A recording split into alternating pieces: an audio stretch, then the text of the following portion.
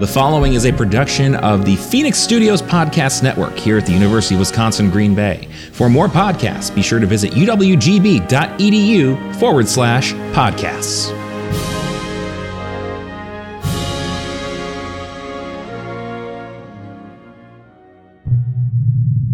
This is serious fun.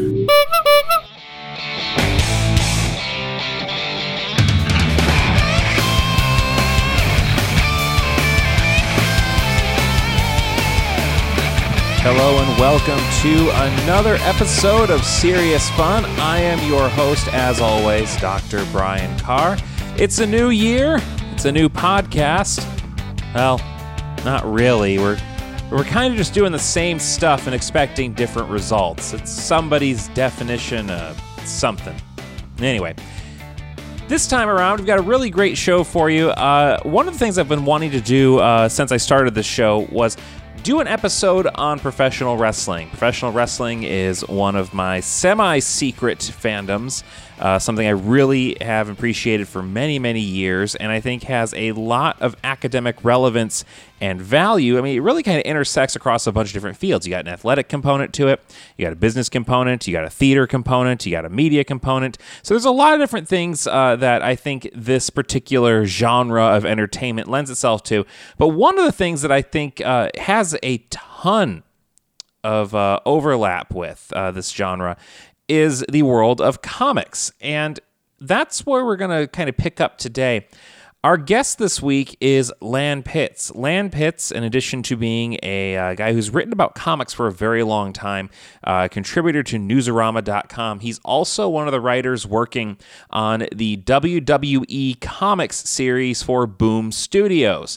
So this is a comic series, as we'll talk about a little bit later on, that attempts to kind of fill in the gaps around some of the famous storylines and matches in the World Wrestling Entertainment organization. So this is a really cool interview because it really, I think, gets at a sort of cool transmedia kind of connection that we haven't really thought about before. And so without further ado, here's Lan Pitts on Serious Fun. Everybody's got a price. Everybody's gonna pay. All right, well, my guest today is Lan Pitts, one of the writers working on the WWE Comics series for Boom Studios. His latest project is a story in WWE Forever #1 that comes out on January 30th. Lan, thank you for being on Serious Fun. Hey, yo. So here's something we're gonna have to set up like right off the bat. A lot of people who listen to this are going to have no idea what some of the references we're going to make are, so I'm going to have to try to explain them once in a while. And there's a couple answers to some of the questions because I sent you the questions ahead of time. You gave me back some answers, and some of them are like, okay, yeah, I totally get that means, but I'm going to probably have to explain this to the academics or the people who don't follow wrestling that are listening. Right, that's understandable. I mean, most of my dialect is Simpsons quotes in wrestling, so I mean, it's fine. So I always like to start off with kind of the broad question, and I always like to kind of learn a little bit about the folks who come on the show, where they came from, how they got started, that kind of thing. So tell us the Lan Pitts story. How did you get into the line of writing WWE comics? Because it's not necessarily the first thing you'd think of when you think comics writer. No, it's I guess a kind of a long journey because I've been writing professionally for 11 years. My big employer at Newsarama, I've contributed to Shotgun Reviews, Fangoria, stuff like that throughout the years. And a comic book, I was one of the first people at comic book when it really started taking off. So the series was announced like fall, like September, October of 2016.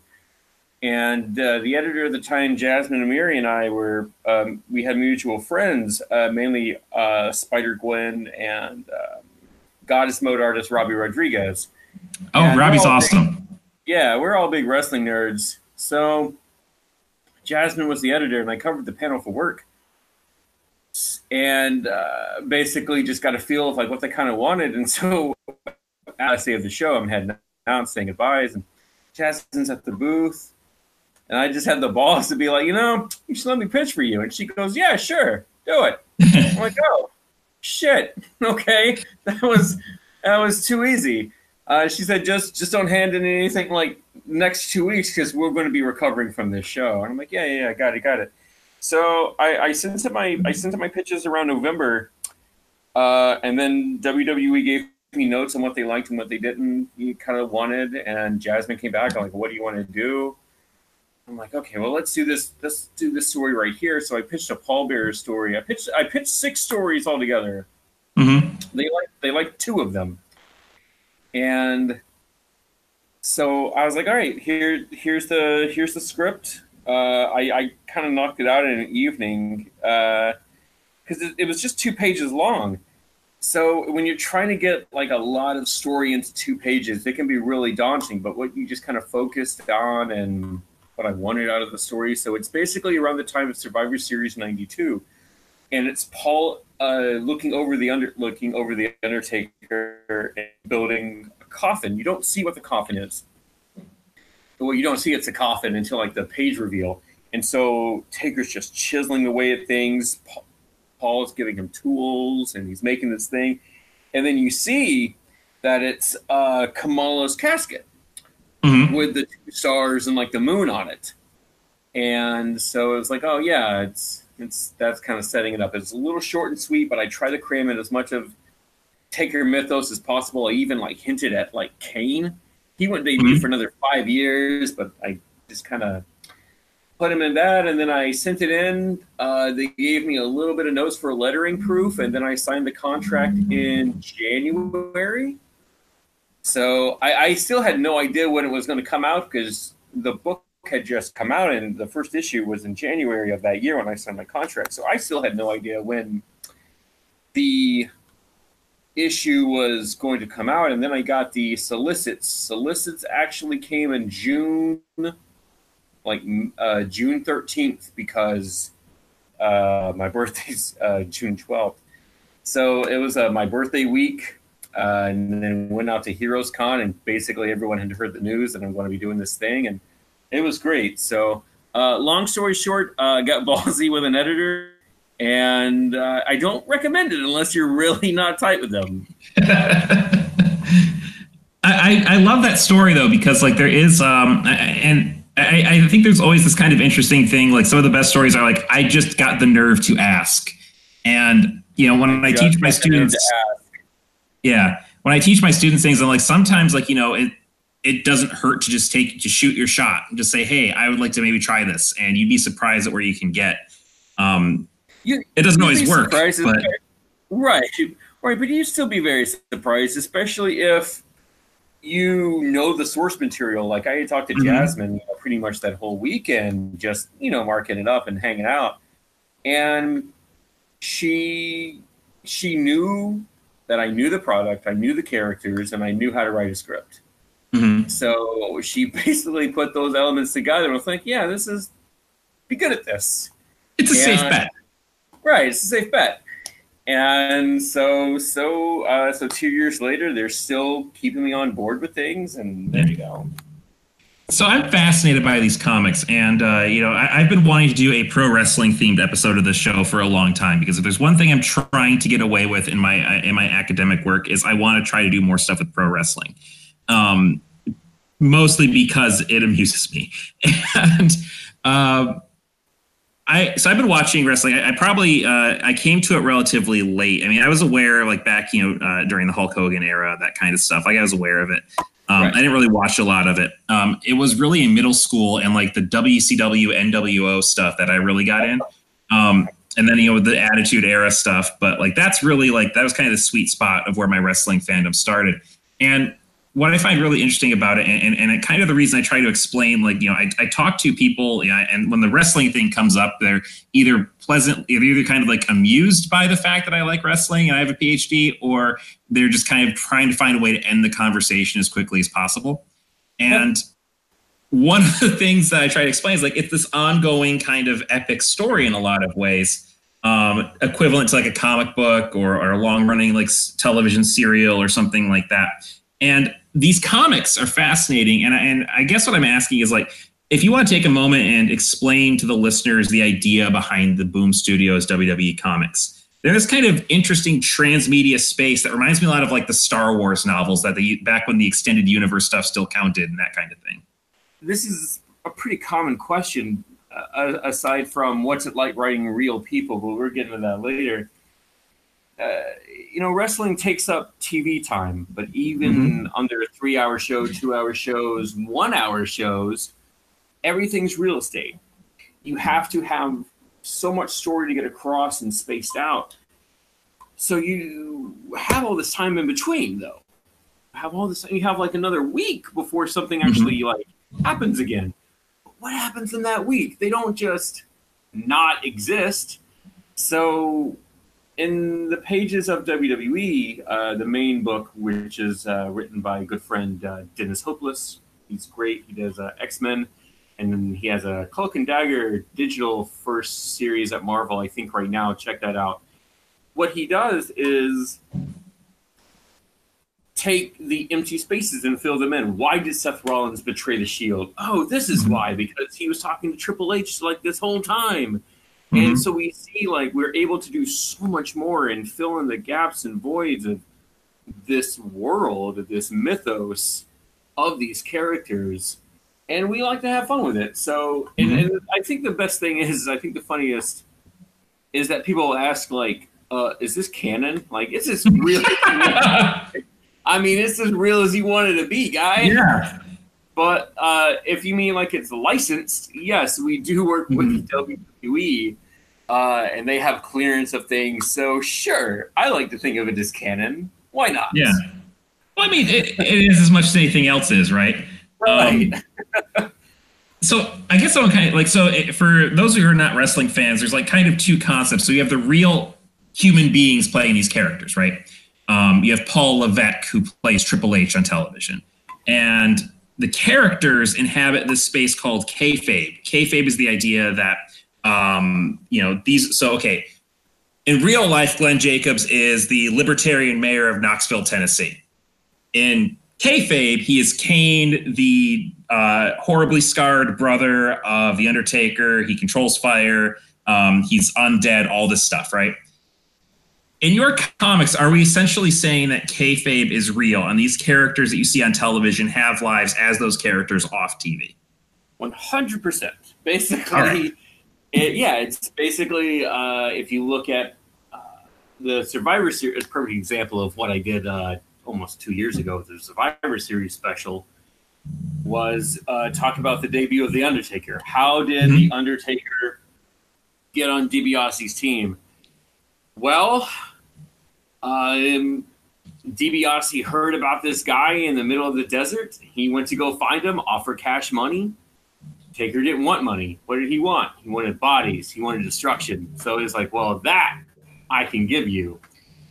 And so, that was basically just sort of how those characters met and interacted. So, but that's never explained on TV. You have a little bit about like, okay, well, Brother Love picks this guy out of nowhere, and then he hands him off to Paul Bearer. I think in, was it February or January 91? He gets the new manager, Paul Bearer. And that's basically how it is. It's sort of like, I kind of relate this to Hugh Jackman playing Wolverine, essentially. I don't write stories about Hugh Jackman. I write stories about, I'd write stories about Wolverine. I don't write stories about Mark Calloway in Texas. I write stories about The Undertaker. Right. And I think that's what, and we'll get into the specific story you're kind of here to promote in a minute, but I think from what I have read of these series, that's what attracts me to it. Like, I find fascinating because it is a really good way to kind of be like, to watch wrestling is to accept that there's this insane world where insane stuff happens, right? Right. I believe the old expression that Vince and JR used to push in the mid-90s to 2000s is that anything can happen in the World Wrestling Federation. Exactly. And, to kind of like date this we're recording this, I think, the week after Mean Gene Okerlund passed. And that was a guy that And I don't know how you feel about this, but like that was a guy that I think added so much to this concept, because you have all these like larger than life cartoon characters running around. And here's this guy, this very sort of serious sounding, the guy who, like, just your sort of like standard backstage kind of interviewer, announcer you'd see at any other sporting event, trying to bring some kind of sanity to the proceedings, right? And he's just trying to like cover this like it's a legitimate sports event, while Macho Man's like slipping like coffee creamer into his pocket and that kind of thing. Right. He was when he passed, I sort of tweeted out that he was us.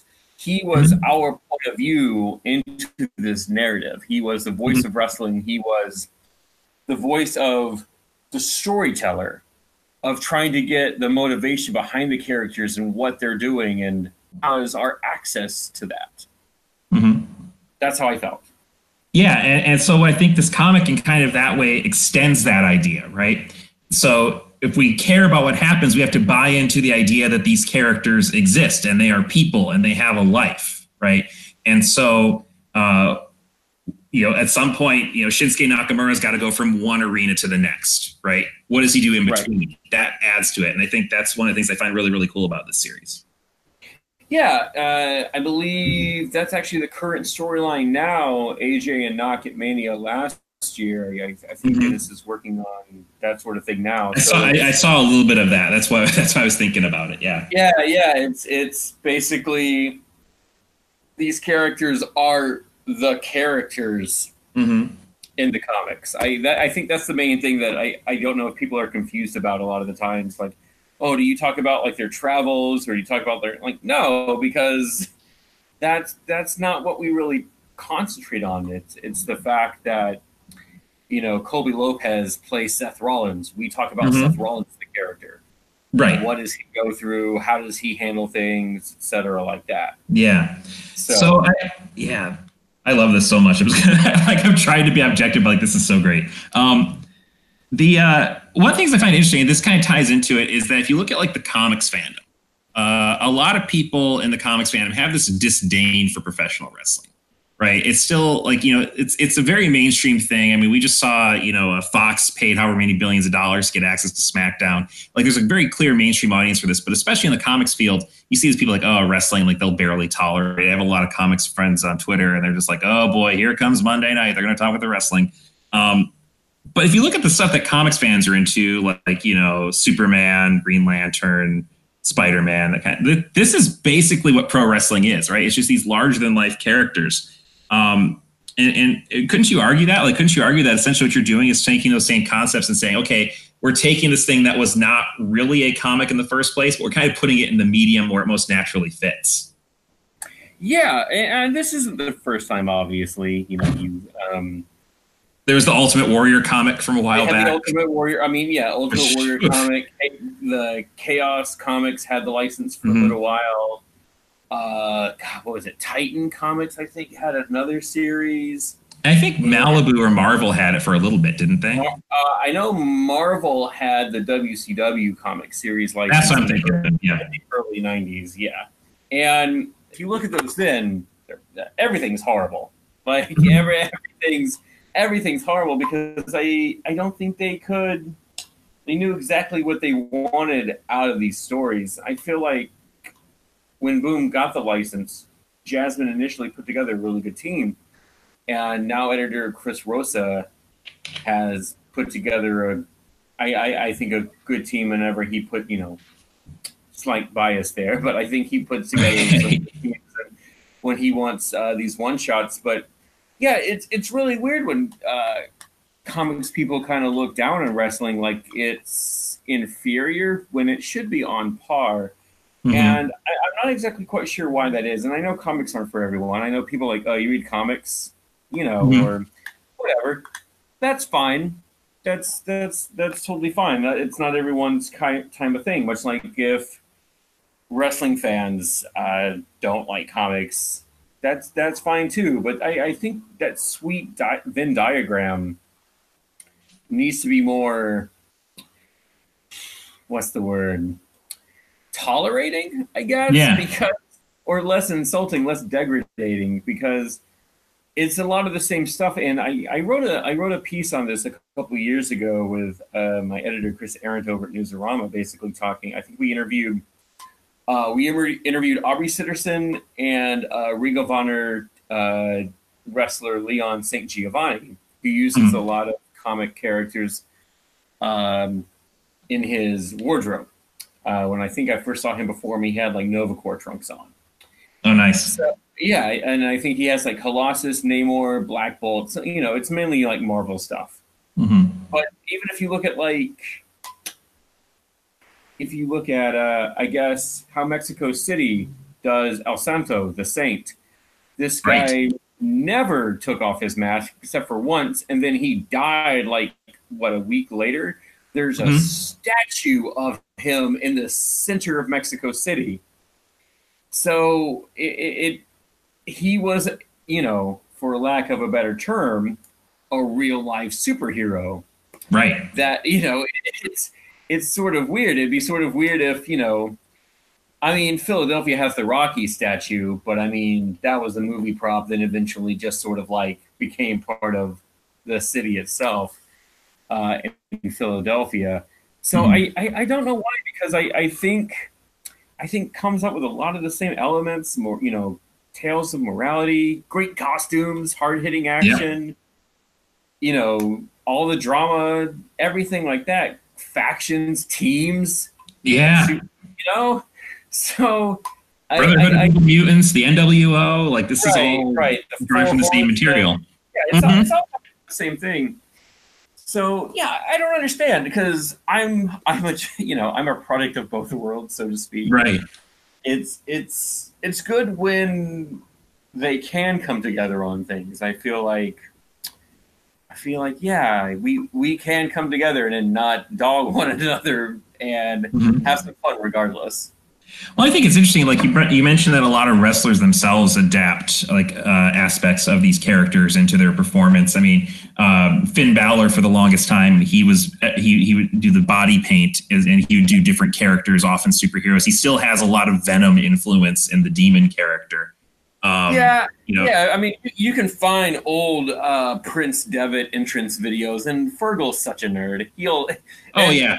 He'll be the first to admit it. A couple of years ago, we were hanging out with my buddy Mike Kingston, who actually has the story in the Forever. He does Headlocked, and he's friends with the boys. And he was texting Fergal to take pictures of anyone who's in the gimmick. Explain what "in the gimmick" means for people who have no idea what that means. The character. Basically, if you dress like his character, or do the body paint, or I know people who do body hose, and then they just kind of spandex it. Right. So yeah, I lost my train of thought. Sorry. Okay, we were talking. Oh yeah, so yeah, Finn would do all these sort of things, and now Finn Balor, formerly Prince Devitt, but he has a Bane entrance, he has a Joker entrance, he has a Hannibal Lecter entrance, Leatherface entrance. There's obviously there's an anti-venom body paint he did. I remember that one. The guy's a big nerd. So and a lot of these guys are big nerds, really, when you get down to it. Huge nerds. Well, I was just talking to a friend about Seth Rollins' old Tyler Black name in a Ring of Honor. And that's because he's a huge Harry Potter fan, and he wanted to be from the most noble house of Black. And his finisher move, I'm not kidding, you can look this up. His finishing move in Ring of Honor was the Avada Kedavra. That's awesome. So, yeah, he's just a big old nerd. Zack Ryder has an action figure podcast. So, it's, I don't know, this generation's nothing but nerds, and I'm really proud of it. Yeah, it's wholesome. It's because if you go look at the backstage stories from the Attitude Era, the territory days, it's nonstop. People should be in jail, but this stuff is just weirdly wholesome. They just hang out and play video games. Are in jail. Yeah, some people are in jail. That's very true. I don't know, and so the fact that certain wrestlers have embraced this embraced the title, and Boom even had Undisputed Era and Kevin Owens and Sami Zayn cut promos on Dennis is kind of great. It's kind of great. So, do you work pretty closely with WWE then? Like, are they like really fully behind this product? No, they're very. It's touch and go depending on scenario. Like, trying to give a really good example. Oh, first, good example. So one of the stories I pitched, was the Kamala story, but one of the other ones I pitched was Paul Bearer bringing back Undertaker for WrestleMania 20. Basically, he was buried and now he's going to be resurrected as the dead man. So I was going to have Paul travel the country, sort of like doing almost like a Voldemort summoning spell where he gets like certain ingredients from certain characters. I think I was going to like, oh man, Paul interacts with like Papa Shango, and now he's going to go over here, and like Viscera may have like a cult going over here, and I basically explained it, and they're like, well, Paul, with the timeline here, Paul really wouldn't like interact with these characters. And I'm like, okay, fine. That makes sense. If you wanna keep in continuity, sure, let's just do the other one. So they do have notes every now and then, especially with like being in relations to sort of like likeness rights or keeping things in character completely. Yeah, they definitely have a say, but it's they're not my main contact, but they definitely have their hand in the kitchen, so to speak. Yeah, but they're not hands off. Like they're like, oh, we put our license on that. Like they're aware. No. Yeah. That's good. So I guess that kind of leads to another question, and we're kind of jumping around a little bit here, just kind of as things go. Like, has there been like, are there characters or wrestlers or storylines that are off limits that's likely to happen? I know there's a few I could probably name off the top of my head that probably won't show up, but I'm curious. Yeah, that was actually one of the first questions I asked Jasmine at New York. I'm like, hey, who can we use and who we can't use? And she's like, obviously Chris Benoit. I'm like, well, yeah. I don't think anyone. If you don't know why, Google Chris Benoit. That's Benoit, and you will immediately know why. Or you could just, to give you a better idea, Google Chris Benoit murder suicide. Yes. That might help. That might help too. Yeah. So this was a couple years ago. So she said, Hogan's still on the blacklist. Things may change this year or the coming year. He was just on TV last week, right? Or last week. Yeah, talking about Mean Gene. Yeah. Yep. So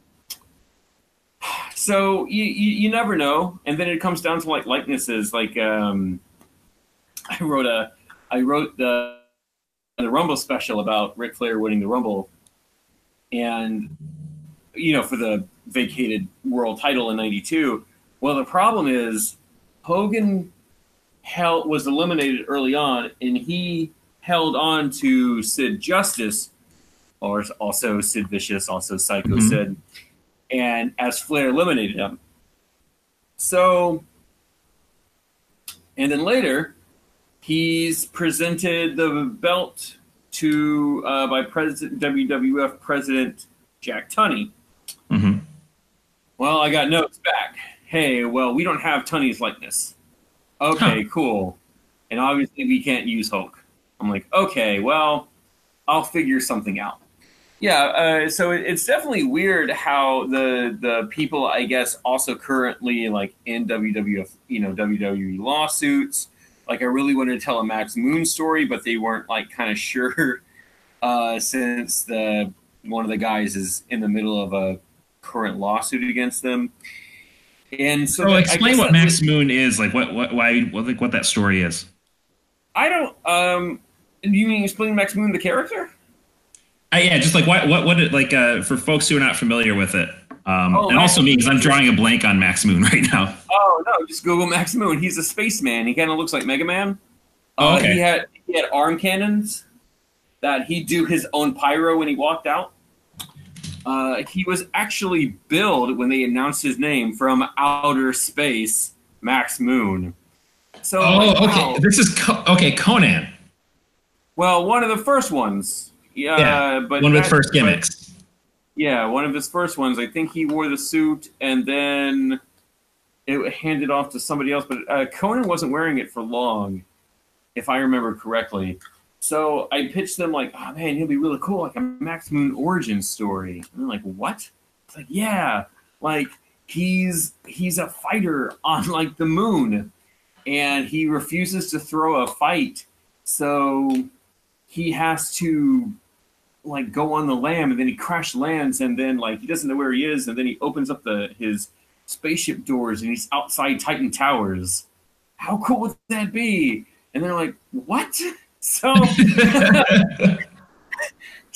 that one was passed on, which is fine. It led me to able to tell the story that comes out in the Forever issue, but yeah, it's really weird. Also, The Rock, since he hasn't signed, I guess, some kind of deal.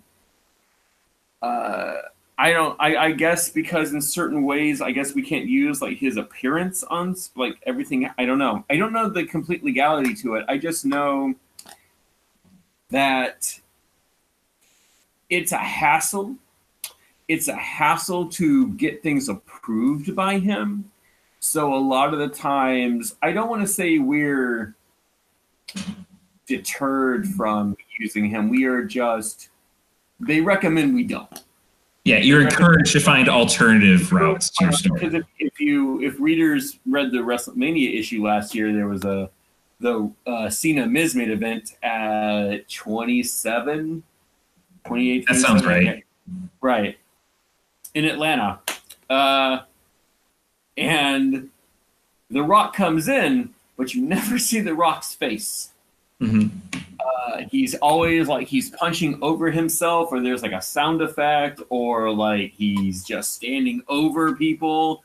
So you never see The Rock's face, but he's in there. But that's just because like they couldn't get things approved in time. It's the same deal with there was a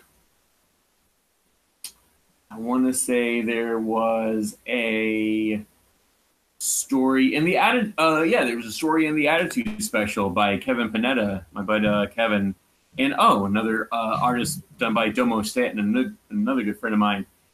And they basically, he's like, oh man, it was going to be like during it was the Three Faces of Foley. Mm-hmm. But it was basically the premise of Table for Three, which is a thing on WWE Network where it's three legends or three superstars sit down and they just have a dinner and they just talk about a subject. But it's Mankind, Dude Love, and Cactus Jack having dinner with each other. Mm-hmm.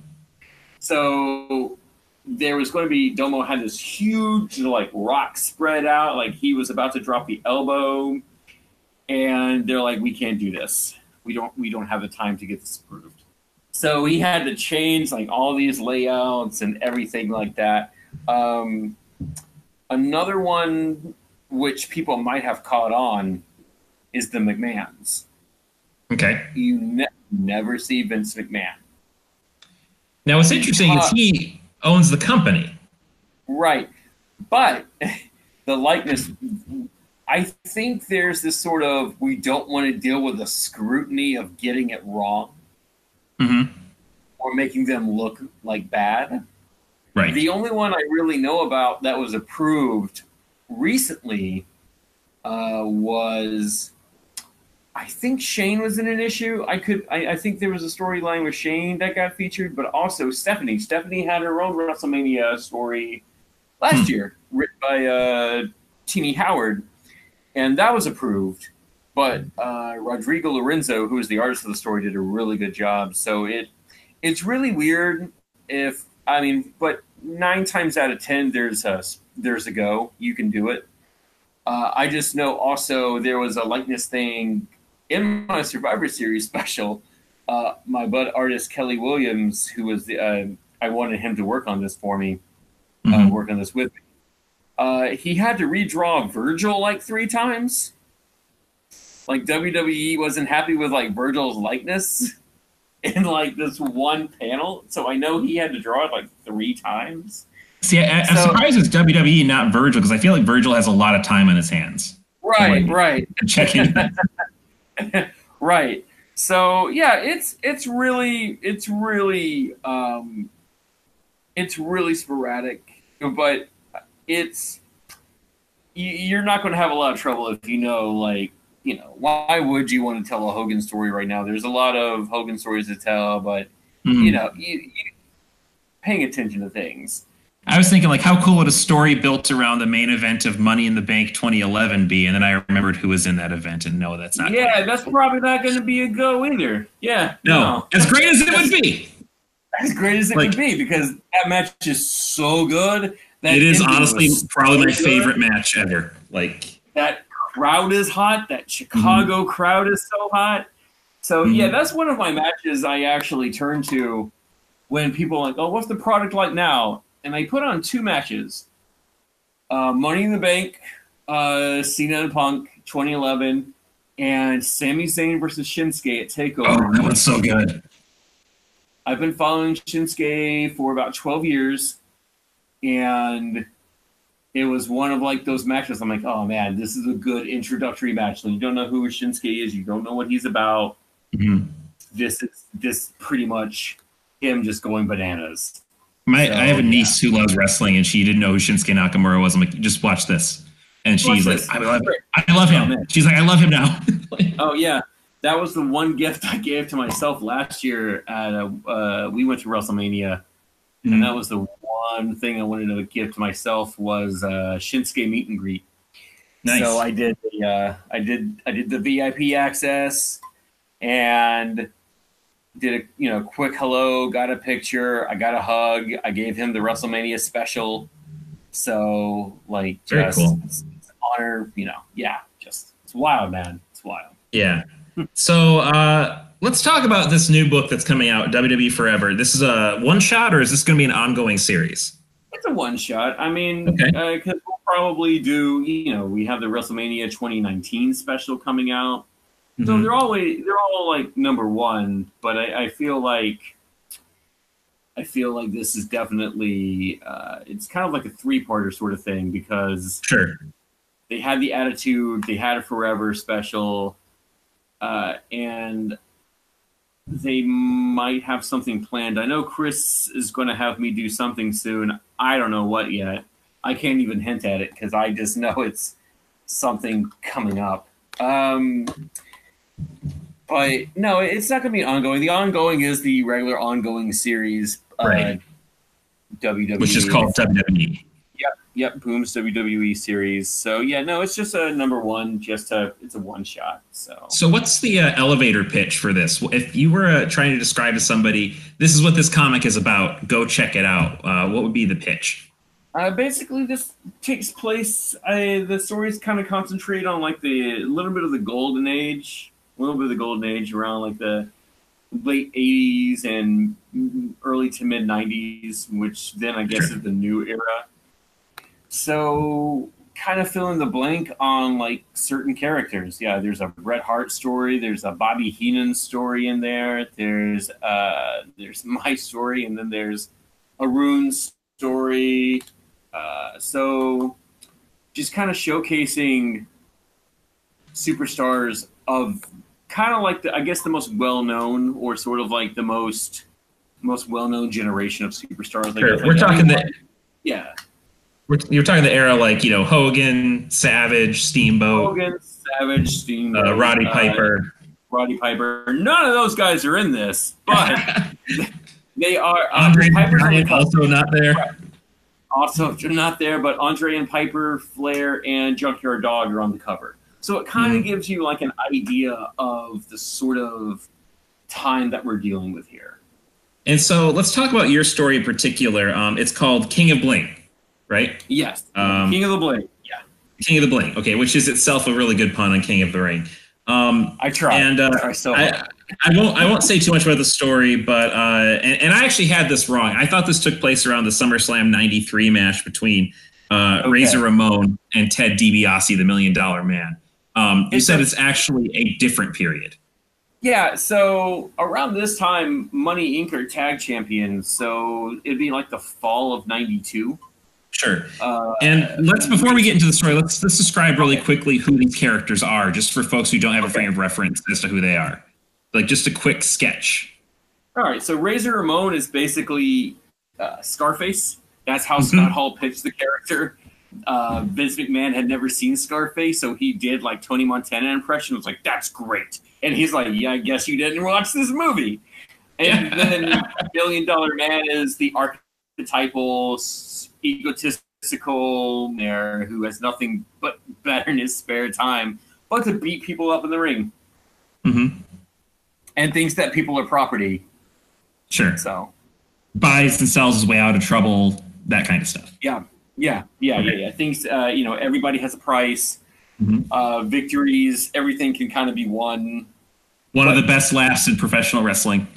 Yeah, exactly. That wasn't it. That wasn't his laugh. But no. Yeah. Money isn't everything. It's the only thing. And everyone has a price for the $1 Million Man. Oh, yeah, he's great. Okay, so we have these two characters, very sort of diametrically opposed. And so what's the kind of build up to your story here? So, I think you talked about this a little bit in the preemptive show. Mm-hmm. Basically, this is kind of like a changing of the guards. It's my idea when I pitched it was old money versus new money.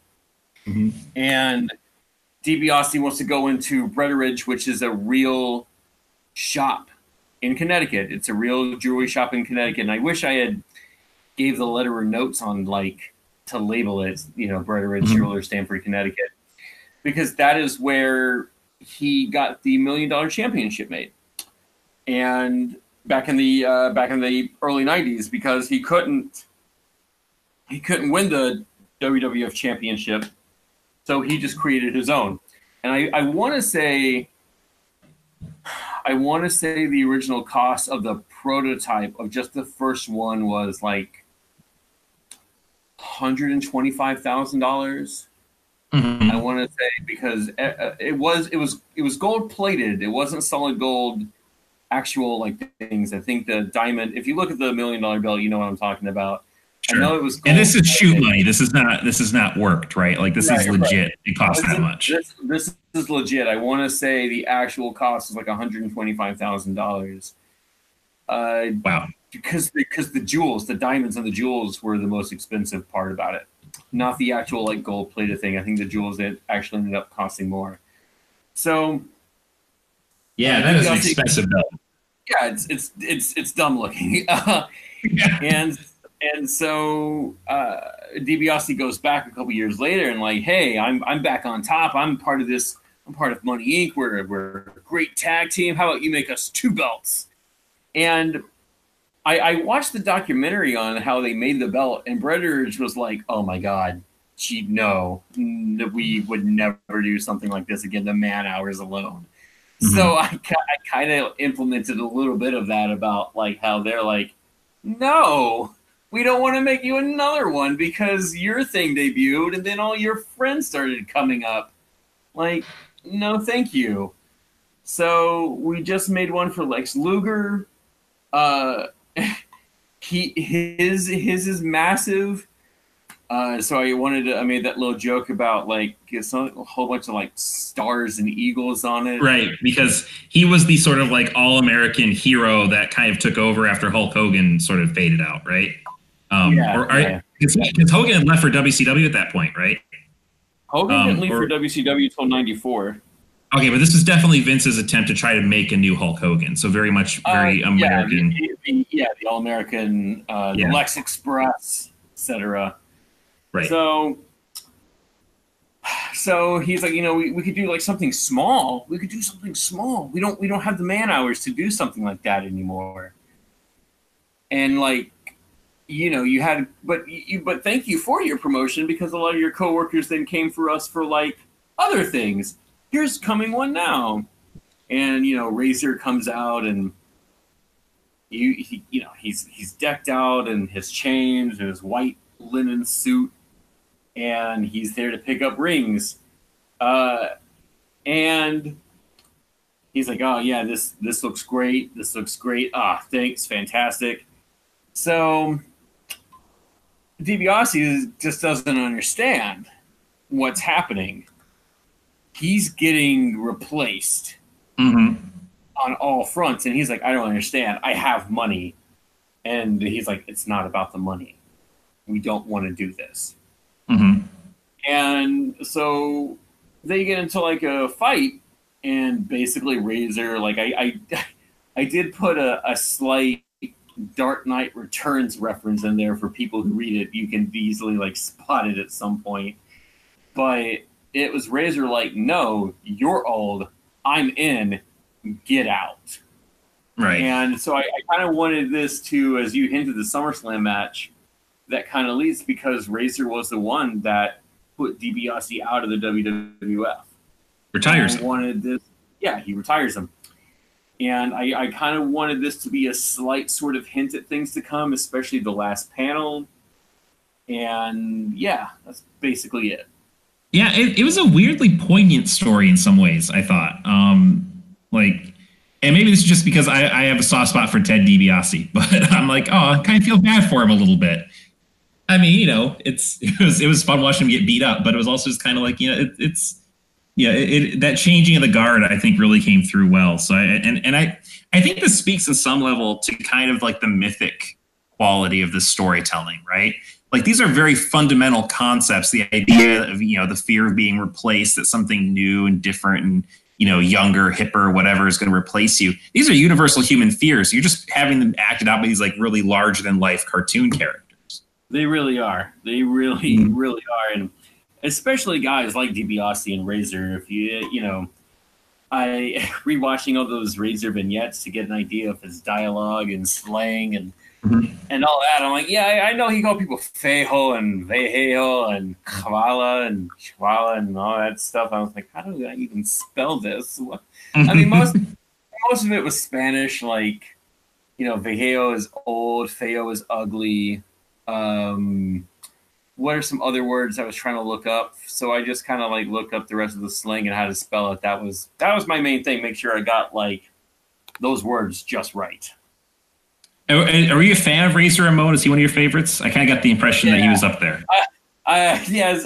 When at the first panel, they showed that Razor cover of him on his convertible with the IC title, just leaning out of his car, just having like, oh man, Razor's having a great day. Thank God Razor's having a good day, because Scott Hall probably isn't. No. But just like, oh man, you want good things for Razor. You know what you want. You want him to come up, and so yeah, he was fun to work with. He was definitely one of those characters when the book was announced. Like, oh, man, I want to do a Razor story. Damn. So, yeah. And then I got one.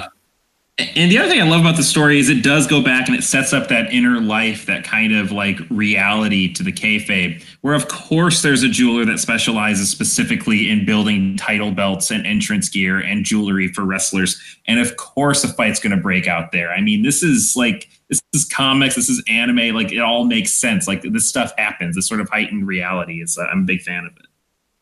Yeah, that's what I kind of like about this world is, it's cartoonish, but you can add little things to it to make it seem plausible. Like, why wouldn't there be a jeweler that makes championship belts? That just seems like good money.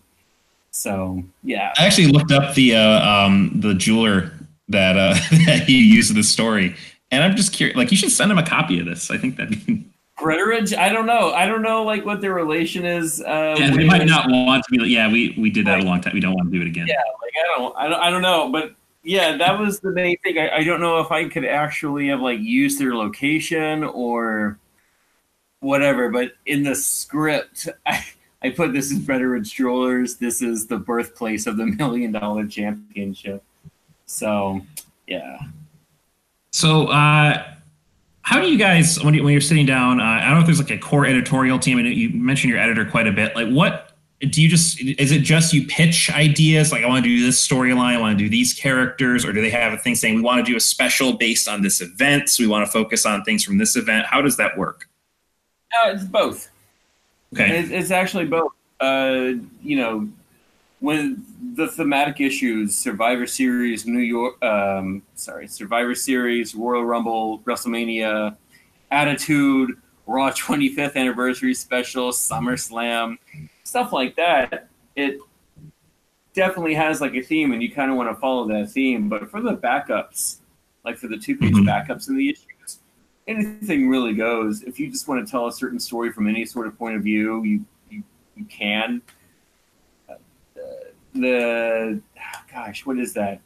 Those are collected separately in trades. I want to, I guess, put that out there because the main series has its own trade, and then we are considered the Then Now Forever series. You can just saw me quotation marks in my fingers, but you're not here.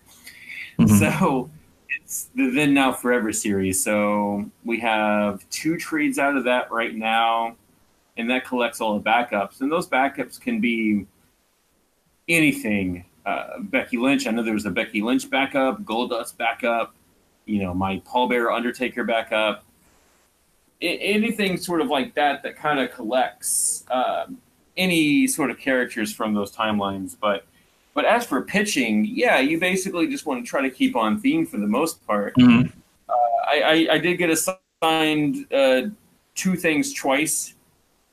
I got assigned a Rumble story because I had pitched a similar story where in Rumble after 93, where the title was the first time the Rumble was being used for WrestleMania. So I had like Yokozuna in the back. I had guys, because basically I just wanted to write all these guys, and I was like, how can I do that? Oh yeah. So I wanted to make sure everybody gets a line. Like, Brett's kind of like sneaking in, like, hey, I hear you guys talking. And then Chris was like, no, but what if you wrote like Ric Flair winning the Rumble and like the aftermath of that, how he deals with that? I'm like, oh, okay, well, here's how I would do it. And I basically said, he celebrates with Heenan and Hennig, and he goes to a shower as they like getting ready to celebrate because he just won the title. And Heenan and Hennig, or Mr. Perfect, are like, we need to talk to him about things. Because he just came from WCW where he was like top dog. But there was this huge vacuum, or not huge vacuum, but there was like this huge, I guess, uprising of new guys. Bret Hart was coming up. Shawn Michaels was coming up. Bret would actually be world champion by the end of the year. And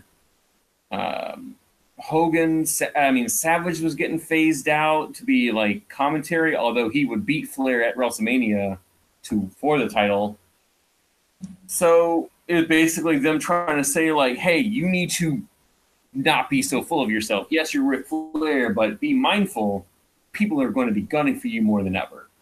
And it's like, that's great. Do it. So then for the WrestleMania special, I got to cover the Randy Savage and Ricky Steamboat match at WrestleMania 3, which is, as you know, considered like the greatest WrestleMania match of all time. Yeah.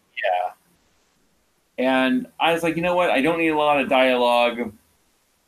I wrote a treatment for it. I hated this treatment for it. And I slept on it, and then I turned it in like a day after it was due. And I was like, hey, that thing I turned in is garbage. Here, use this instead. And it came out, like, and I was still thinking about, it would have been really good if I had done this instead. Right. But what I wanted to do was treat it as like a classic myth and treat it almost like a fairy tale sort of. So I do like a lot of fairy tale narration, and it's just a lot of narrating. But Jake Elphick, who was the artist on the series, crushed it. Just absolutely so good. It's nice and big and bold. And again, it has that mythic quality that match has at this point. Like this is like the pinnacle of the form in that era in a lot of ways. Yeah, pretty much. And I kind of like the idea that I sort of did 2 WrestleManias, because even though Savage lost that match, he wins the World Championship at WrestleMania 4. Mm-hmm. So I basically had like this King Conan sort of vibe to it of like, hey, this is his, although he lost, his story really is just beginning, but that's a story for like another day. But for the other things, I just kind of pitch and just try to keep on theme of things and go from there. Now, are there any concepts that come out where it's like, okay, this is too out of left field, or like this is too supernatural, or like, do we have to keep this in some balance of reality? Because my mind's racing now. Like there's some weird things you could get some really weird sort of Grant Morrison territory here. Oh yeah, there's some weird shit I want to do. But like I said, I wanted to do like the Max Moon origin story, and maybe later, maybe who knows? Or like I think the one thing I really wanted to do, because the backups, they really don't care. I don't feel like they care as much, because there's this one that Andy Belanger did about Roman being like this monster slayer and Braun being like this actual monster. Mm-hmm. So he had to like go slay the monster. And I'm like, man, damn, that's really good. But it's kind of like out of left field and fun. Teeny did one a couple years ago that was a Finn Balor backup that told the story of how Finn Balor became the Demon King. And it's told through Irish poetry. And it's really good. It's like an Irish, it's like a poem. And how he wears like Finn, like the Demon King's cap, like the tentacles and everything, and that's how he found it, and that's how he becomes the demon. So I don't know. I don't know if there's ever like a limit, because it just may be what Chris or what the company is feeling at the time. But yeah, I got some Undertaker stuff I want to tell. I want to tell some weird stuff. Oh, that's another person we could use. Speaking of Undertaker in the Survivor Series, at the time, Chris Pritchard wasn't with WWE, so we couldn't use Brother Love.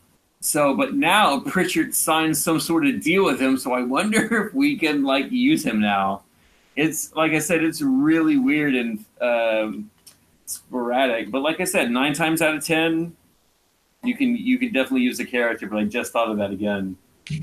Yeah. Well, it's interesting because like the idea of things getting really far out and all that is that like the text itself, the show itself is already pretty far out, right? I mean, you have one of my favorite ways to describe this is like it's real life Street Fighter. It's also a thing where you could have a immortal swamp wizard fight a nice Irish boy who loves Legos and is occasionally possessed by a murder demon. Like I love that to me. Yeah, no, that's one story I definitely want to tell because I love Bray. I love my fat swamp witch. I love him to death. And they really messed up like that whole story with Randy being like the reincarnated snake god that they worshipped. It's funny because Scott Snyder is a good friend of mine, and he, anyone in comics knows Scott Snyder now. He's, contemporary Bat legend at this point. And he's like, man, I want to write a WWE story. And it's just like, Scott, what would your WWE story would be? I'm like, okay, so Roman and Bray's feud ends with Roman having to go to the Wyatt compound and like their old mansion. And so he finally beats Bray, and then Bray like disappears. And then you find out that when then Roman goes out of the mansion, and then it's like all dilapidated. And the Wyatt apparently died from some kind of like cult suicide pact, and they've been really dead for like 30 something years. And then like the next night, Husky Harris comes back on Raw. I'm like, wow, holy shit, wow, that's dark. No, but that's great. But no, so I would read that. But but you get the idea. Like I don't think there's a certain limit. But yeah, no, the world is great and opens itself up to magic and demon possession and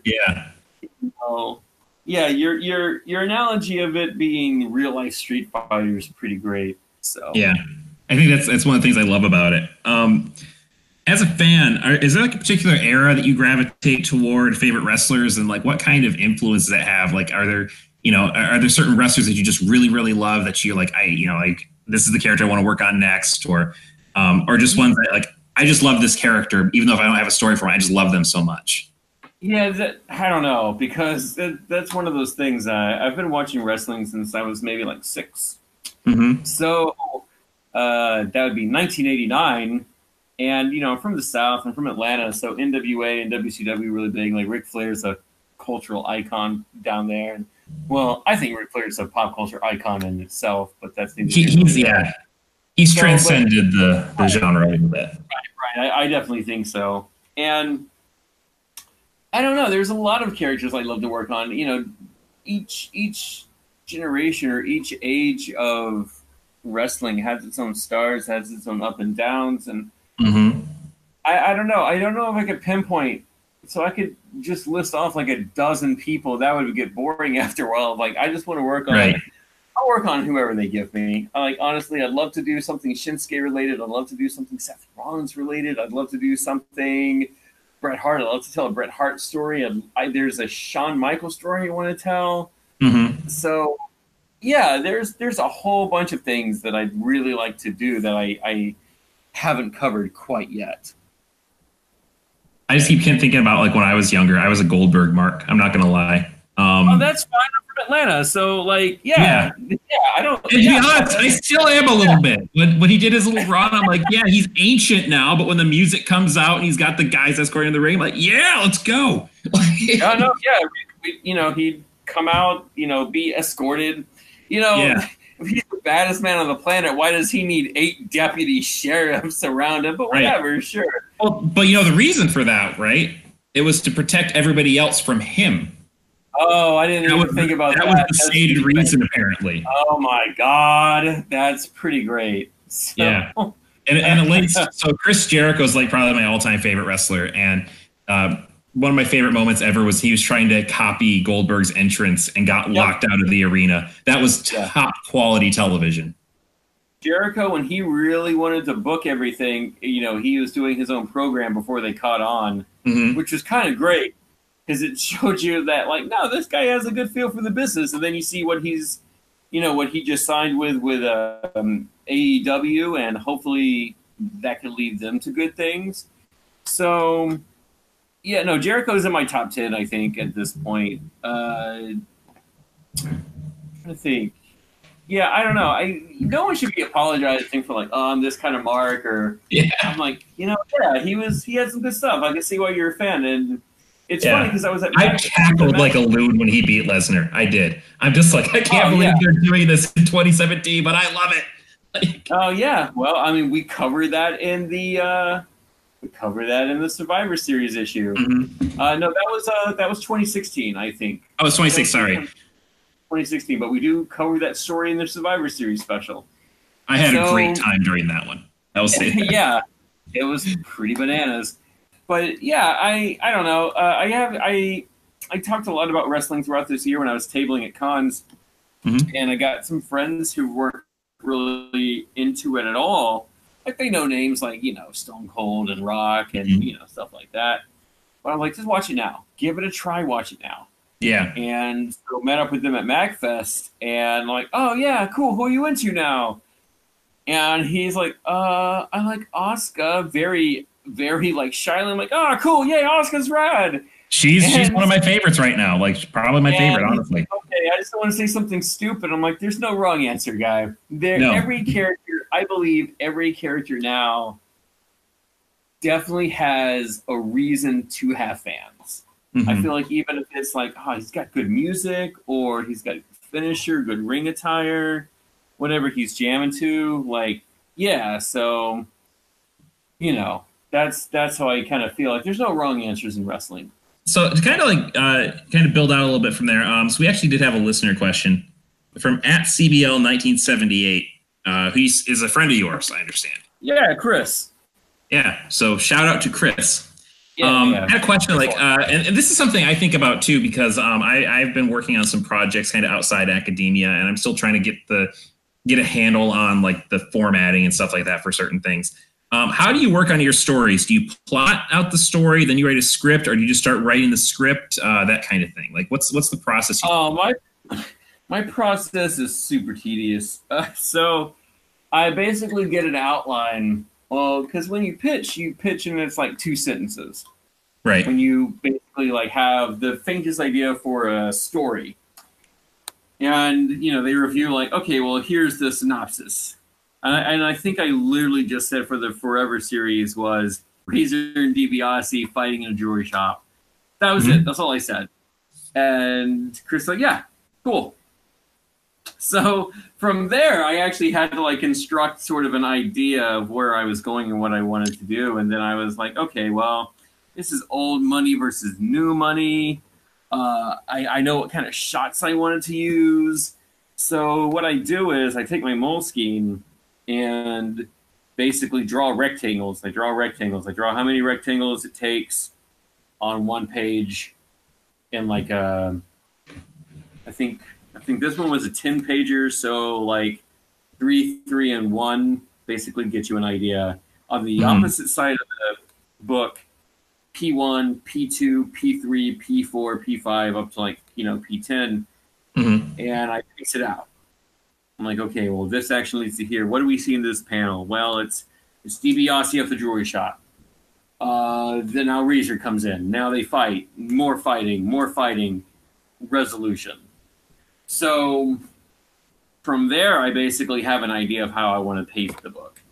And then I kind of go from there and I kind of pace out like, okay, well, if I have 3 panels here, I kind of need like 5, 6 panels here, maybe 7 panels if there's not a lot of action. Ron Mars was a mentor to mine for the past like 10 years. He DC veteran, Top Cow veteran, just all around great guy. Thor veteran, Silver Surfer. And he basically has this whole thing about like, if there's a lot of dialogue, don't have a lot of action. But if there's a lot of action, you don't need a lot of dialogue. So I see books that try to do a bunch of both, and you can see like, oh, that's so cluttery.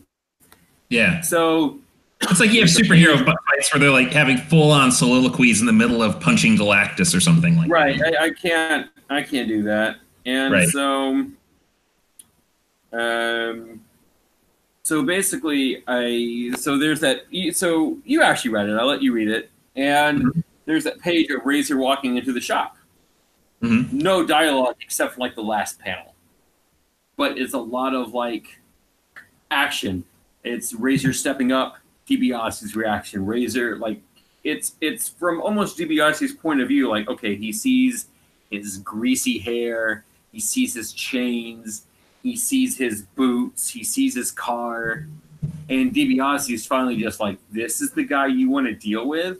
So you finally just have like that reaction right there. But then you notice when I get back into the dialogue of them talking, it's not a whole lot going on. It's just, there's stuff going on, but it's actionary and reactionary. It's action reactionary of them going back and forth of like insulting each other. It's basically, a shoot right then and there. So a shoot interview is basically, where they gotta like do promos and insult each other and stuff like that for those. Yeah, and it's not scripted. It's based on reality a little bit more. Yeah. Right? So it's shoot is based on reality. So it's them. And then when the fighting actually starts, I did, since we're working in such a closed space of just a jewelry shop and not like in a ring and not like an arena, it's very closed in. But I wanted to be like, oh, well, you know what? There's so much they can destroy here. So yeah, that's basically my concept. I have like a concept, and then I get like an outline, and then I work on the pacing, and then I go full script from there. Okay, I don't know. that's I interesting. feel like, yeah, I feel like it's convoluted, but I also feel like I get better work out of it. I look at Tom King's a buddy of mine, and I look at his scripts a lot of times, and Scott Snyder's scripts. Scott's a little more detailed, but Tom's is so short. He has like this shorthand. It's just like, how the hell do you do this? How? My panel descriptions are like 4 or 5 sentences each, and yours are maybe 4 words, and it just like, I don't know how you do this. How? So, but I try to not be overbearing with direction for artists I work with for the first time. Eventually, I feel like people who have worked with me more than once get this sort of idea of what I'm looking for. Right. But yeah, that's my process, Chris. There you go. There you go. So a couple other things I want to ask about. So you also contribute to Newsarama. As you said, yeah. You've got a long history of working in writing about comics and media and that kind of thing. But you're also writing comics themselves now. So are there any specific challenges or advantages to both covering the industry and actually creating it? There's a lot of conflict of interest at play a lot of the times. Like, obviously, since I contribute to Newsarama, they couldn't cover this. Right. Even when the solicits went up, there was an editorial note like he is a contributor to it. So I feel like I don't actually have like an outlet at hand. So basically, just going to have to go out and do my own sort of press and go from there. But at the same time, it's like, oh, you have like this body of work. You are reliable with deadlines, and people can see things. I mean, I'm not the first writer turned comics maker. I mean, Andy Corey from, I think he was with Comics Lines for a few years. Now he's an editor. I think he's a Vertigo editor. Narcissus too, right? A what? Evan Narcissus? Yeah, definitely. He did Black Panther for a little bit. Yeah. And who else? Chris Sim, obviously. So, everyone starts out as like fans. And I feel like that's how we all started. So we always don't have the same sort of path, but a lot of the times, yeah, it is disheartening when a publisher doesn't want you to pitch, but they're like, hey, well, we do have this project coming up. I'm like, yeah, fine, work is work.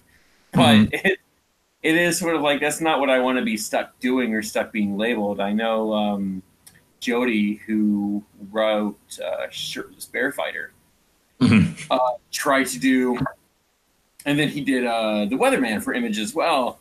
And people called him like former X-Men editor. And he's like, but I've written, like, I haven't touched X-Men stuff in years. I want to be known as like a writer. Can you put me as like Shirtless Bear Fighter, guys?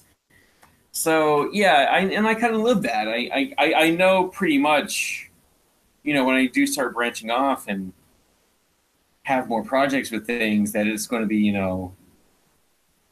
journalist turned creator now does this. And that's fine. That's going to be the story for a little while, but I don't think it's going to be the story for long. So, and let's talk about one of those things that I think that's gonna hasten that along. So let's talk about some of the other projects you're working on. I know there's one in particular. We have a mutual acquaintance, pal of mine on Twitter. Joe Hunter is doing the art for this book. It's called Beast Heart Strikers, and I want to hear more about what you guys are working on with that, because I think it sounds pretty rad. I think so. Basically, Joe and I became Twitter friends last year somehow.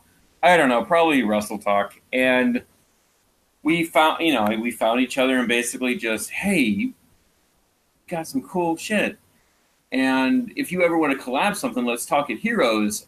Joe didn't make it to Heroes that year, but we just kind of kept in contact, and I'm like, what kind of book do you want to do? And he's, we just like, let's just do a Power Ranger love letter. I'm like, yeah, that's great. Let's do it. So we came up with a name. Well, I came up with the name of the book. He was chipping away at character designs and character names and descriptions and bios and everything. And Joe did a lot of the initial grunt work for sure. Grunt work? I don't think that's the word. Grunt work. Let's go with grunt work instead. Of basically like designing what animals to use, and he'll check in every now and then because I was in the middle of what was I in? I was in the middle of moving. Probably around the time everything was really coming together, and he's like, "Hey, can the leader be like a Fennec Fox character?" I'm like, sure, done. Yeah. And so we kind of have this shorthand of like, no idea is too dumb at this point. Mhm. I was like, if you want to do the bad guys, like, can the bad guys be based on cryptids? I'm like, you know what? It's in the movie. Sold. Done. Just I'm open. I'm easily suggestible. I'm easy to work with, and so basically we have this story on this alien city, Neo-Ray, and these powerful warriors were defeated by like this great evil, and he was sent back and like he got into a tomb and he died, and she was sent to like interdimensional, so she's kind of like the Zordon. I know I'm basically summarizing it pretty quickly because I could talk about this like I could go through the Bible, this series for the most part, but she's not really Zordon. She's just kind of I kind of put her as like the sorceress from Masters of the Universe meets Synergy from Gem. So her powers are real time. She can phase in and out of like the reality if she needs to. Her name's Cardia because I thought it'd be funny to have like a cardiac pun. And there's five youths. There's no age. I don't really want to make them teenagers. I think one of them is a teen, but the rest are kind of like just young adults. Because there's a story about how one of them has college initiation. So there's like them moving into college, and then like that college gets attacked, and he has to like protect his identity from his parents who are helping him move in, and all the while save the campus. So yeah, there was a whole bunch of like just little love letter things, but as the story progressed, it was like, this is actually like Sailor Moon and like Steven Universe too. So we like there's character charts, there's story charts. We try to get it together. Most of the pages are done; they just have to be colored and lettered. And we tried to have it ready for New York last year, but Joe came down with pneumonia, and he basically was out of commission for like 3 weeks. So that put a stop on things. But I mean, we kept on working on it when we can. If you follow, we have our own Twitter account for the book, @BeastStrikers, one word, or Joe, which is Joe_Hunter.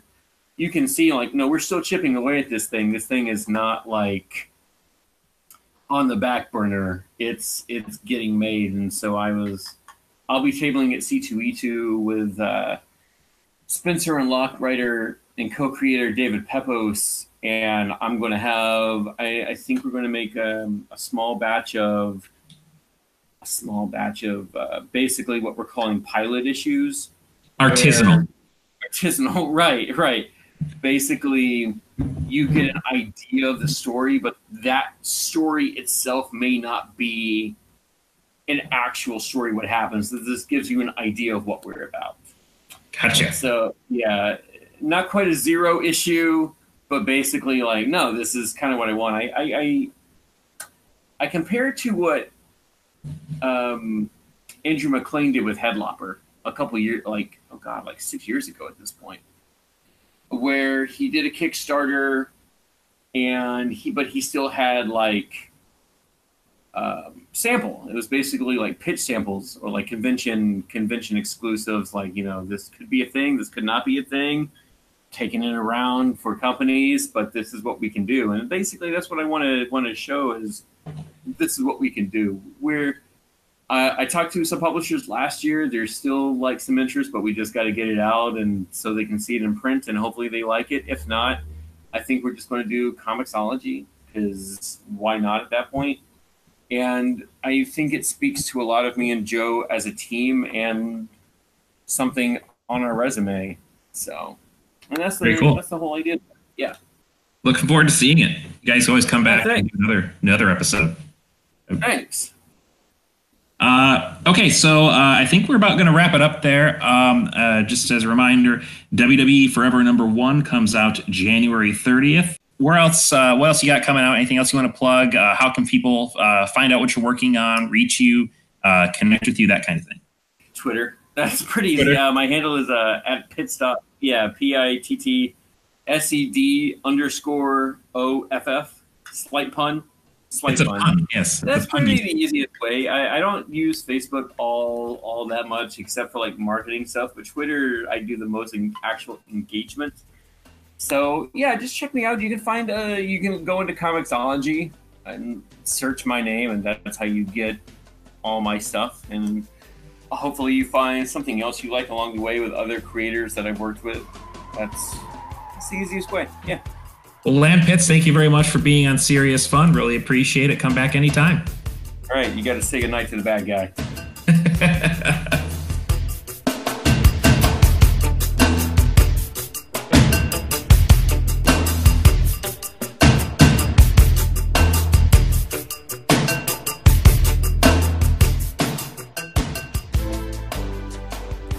And that's going to do it for another episode of Serious Fun. Thank you for listening. As always, check out the other podcasts on the Phoenix Studios Network at uwgb.edu/podcasts. I'm at LearnoNaut on Twitter. And you know what? I hope you have a wonderful day. If nothing else, I hope you have a wonderful day after having listened to the show. Thank you for listening, and we'll catch you next time on Serious Fun.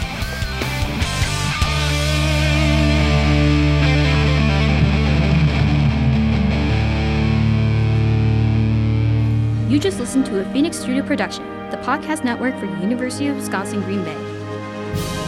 For more podcasts, visit uwgb.edu/podcasts.